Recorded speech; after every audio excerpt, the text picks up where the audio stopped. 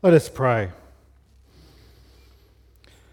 O Lord, indeed, speak to us. Speak to us through your scripture, that we may hear it again afresh. If this is a story that we have heard before, open our eyes, open our ears, open our minds, open our hearts to your message that speaks to us. If this is the first time of hearing scripture, this piece of scripture, Lord, speak to us directly that we may hear this. We ask this in the name of your Holy Spirit. Amen. Now, before I get going this morning, I wanted to ask you a question. Well, not actually ask you a question. I wanted to explain the graphic that we have for this series, from vision to action. If we think about it, a vision is like a path that is set before us. But if you just stand at the beginning of the path and do nothing, that you look down and you look at the vision, the path in front of you, then all that it is a vision, a journey that you could take, a path that you could follow. But that is it. The destination is ahead of you. But unless you take the action to follow down that path, then the vision of the where you can be remains just that, a dream, a vision in front of you. Until you actually put that vision into action, until you follow that path,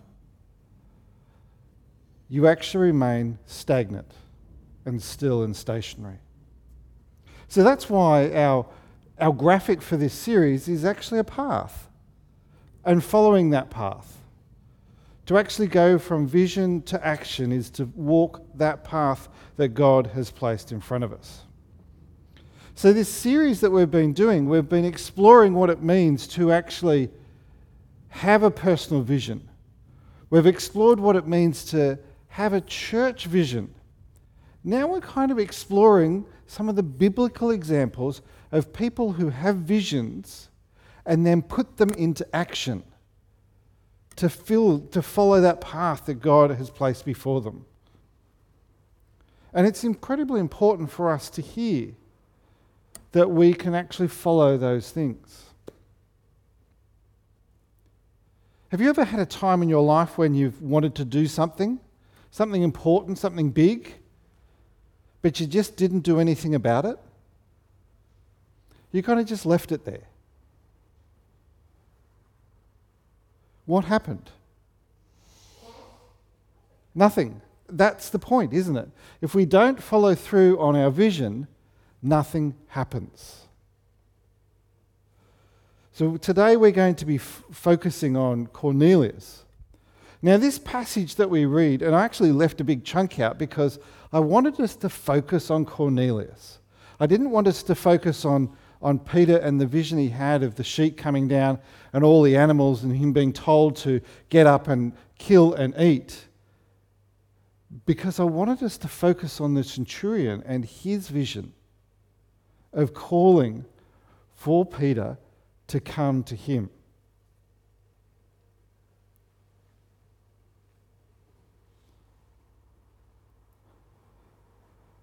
But I want to give you a bit of background before we go into this. So we can understand the context of why this is actually a big thing. You know, we kind of think, oh yeah, let's just call up somebody and invite them over to come and talk to us. Is a reasonably simple thing to do. But let's put this in context. Peter was a Jewish man.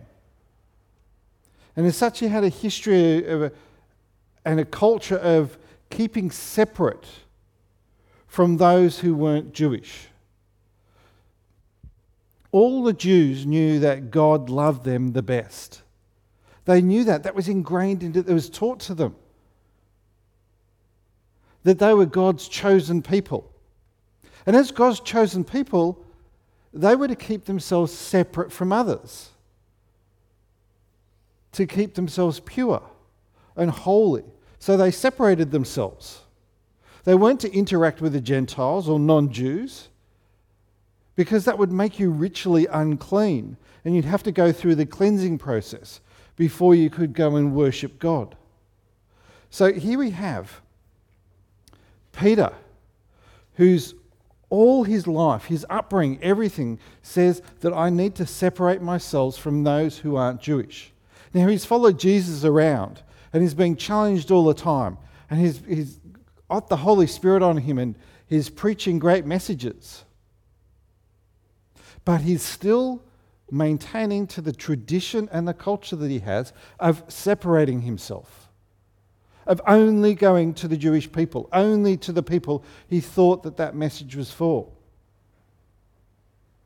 Now, on the other hand, you've got Cornelius as a Roman centurion. If there was a society that felt very superior, then it wasn't the Jews in that regard. It was actually the Roman society. They felt they were above everything. Even though Cornelius was a Roman centurion, a leader in the army, he was also devout. He was God-fearing. But he himself would also find it unsettling to seek help from an unknown, common Jewish person.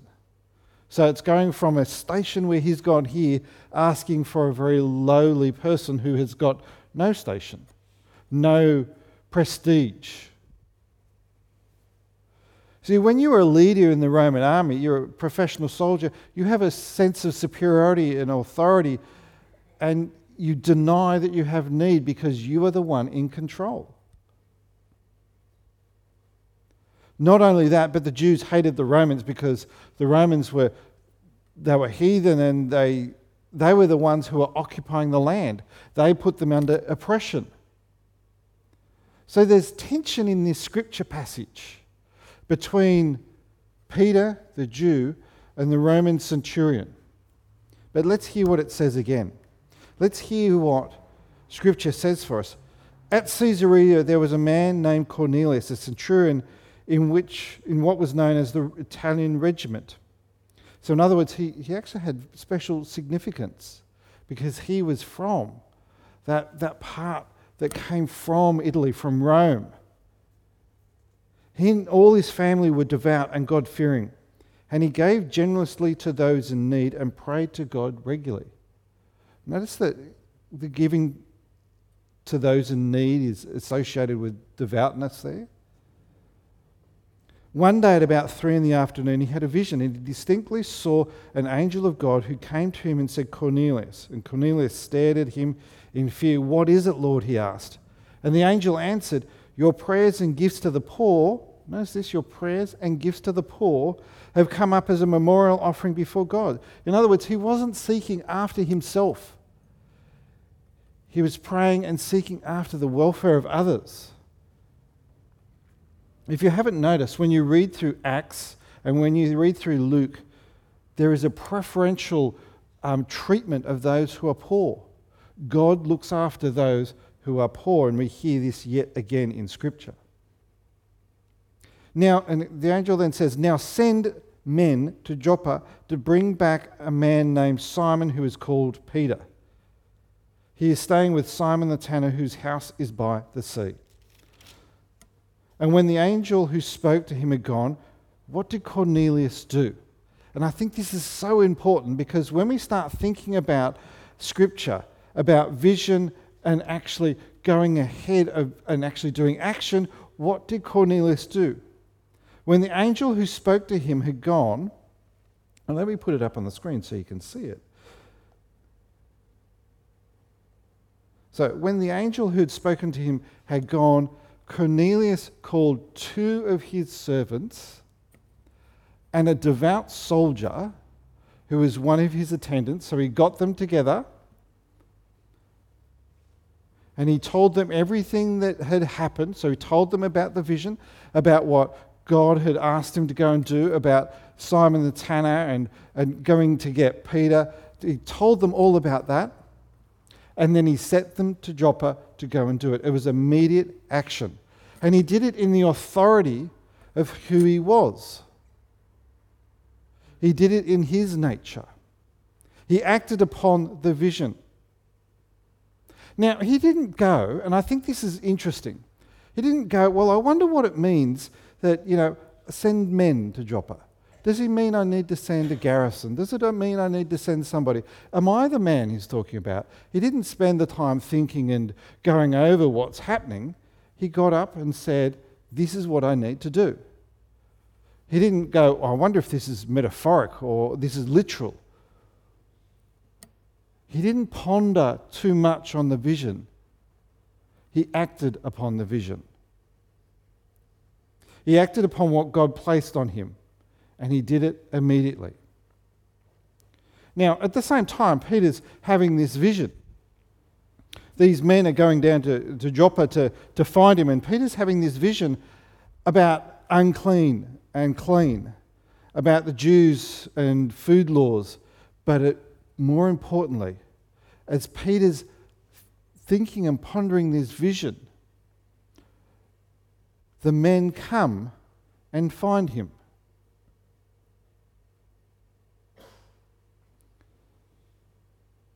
But Peter has this special place. See, Peter is the one who Jesus says, upon this rock I will build my church. So he has a special place in the history of Christianity, in the history of the church, that he's going to speak to all people. And when we take our great commission that Christ says, to go and preach to all of the end of the earth, to baptize it and do it to everybody, originally that vision was thought that was small to all of the disparate Jewish people, because they're the ones that are going to hear the message. But in this, when Peter gets this vision and it opens up and says all people are clean, don't you say something is unclean when I've told you it's clean. All people are clean. And so when these men come and say, can you come to Cornelius? He goes and does it immediately. It's probably late at night, so he offers hospitality to those servants and soldiers, and then he leaves directly in the morning to go and meet with Cornelius. I always think it's interesting when people say, go and find somebody. Have you ever noticed it? It's not quite like looking up people in a street directory or a telephone book. How do you find somebody within a city? What would you do?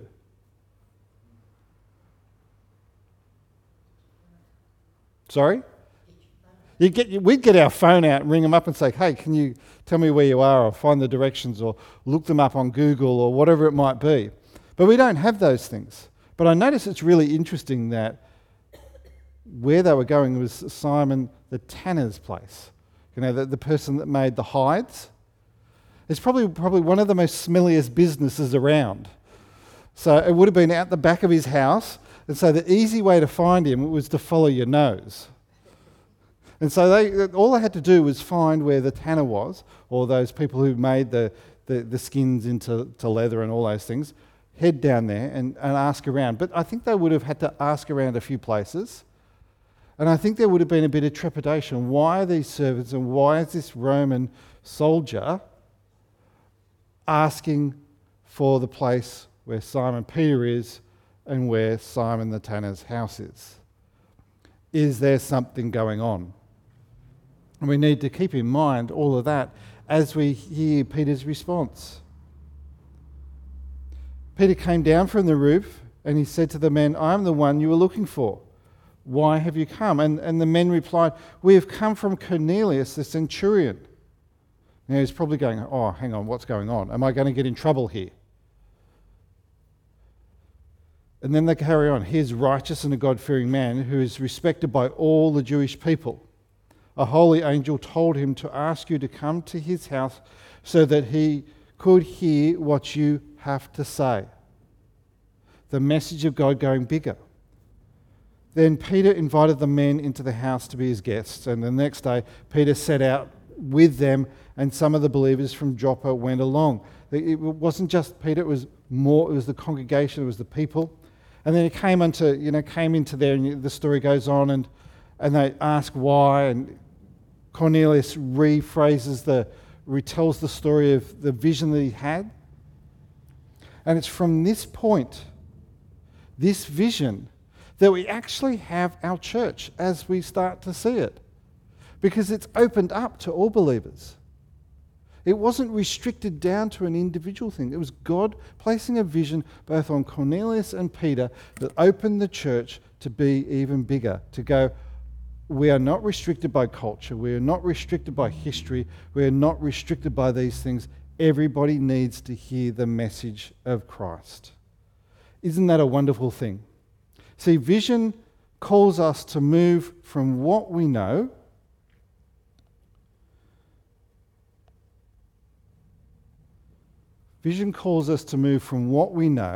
and are comfortable with to something new and different.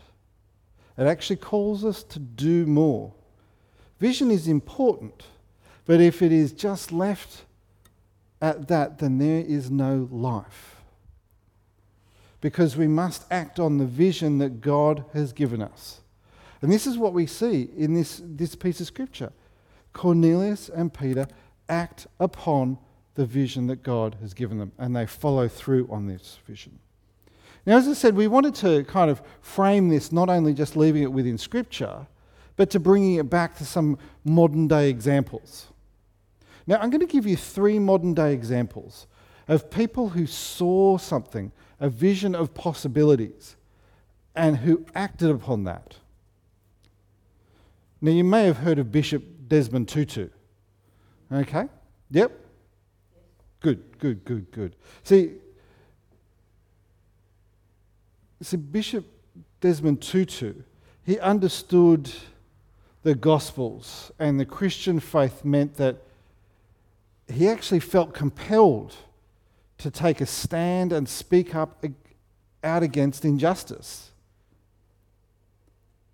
And see, he even was imprisoned for a short time for being bold enough to say what was happening between the blacks and the whites, between the culturally different, racially different, was wrong. And he stood up and made a stand for it. And see, the thing is, because he was so well respected, that when they put him in prison, he had an even stronger voice. And people listened to him even more. And he would speak up and actually say that we need to do something, we need to act. He said that you cannot be neutral in situations like this. And I think this is really important when you think about vision and acting on vision. You can't be neutral in what happens. A statement he made: if you are neutral in situations of injustice, you have chosen the side of the oppressor. If an elephant has its foot on the tail of a mouse and you say that you are neutral, the mouse will not appreciate your neutrality. You need to act. And he went, we need to act. As a people, the vision of God's love for all of the world, of not just having one race over and the other, meant that he needed to act. And he carried that vision and acted upon that. Desmond Tutu, he's an amazing man. If you ever hear his story and read about it, it's amazing. Another one.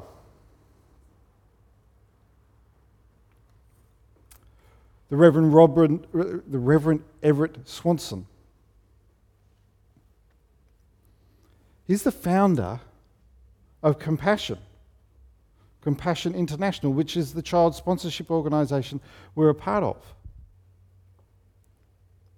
And it was during his time in the Korean War that he saw the increasing plight of orphans on the streets and saw that there needed to be much more than that.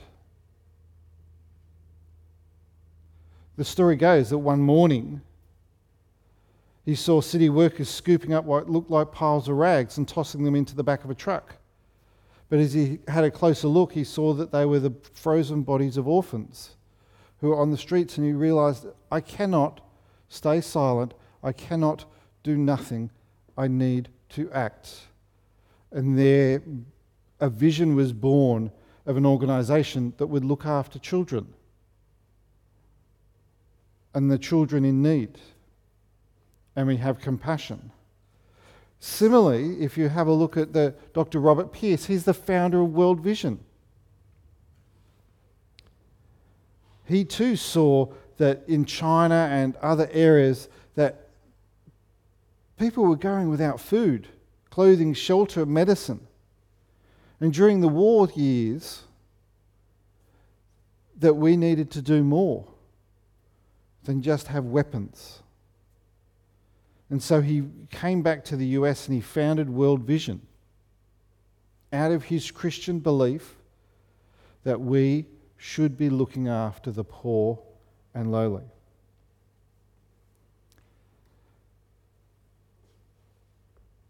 Three really important, pivotal things. You know, World Vision is working throughout all of the countries in the world, helping those in need. Compassion is spreading the good news of Christ and relieving poverty in the process. Desmond Tutu was instrumental within the removing of apartheid in South Africa. We can go on. There are more examples of people seeing a vision and acting upon it and making big changes. And their vision is not just based on human desire, but on God's leading within their lives. Because vision is nothing without the action that brings that vision into reality. So what has God placed upon your heart to do? What vision is God leading you to go and do and walk that path with Him? So let us just pray. And let us ask God to lead us in the path that we need to follow as individuals and as a church.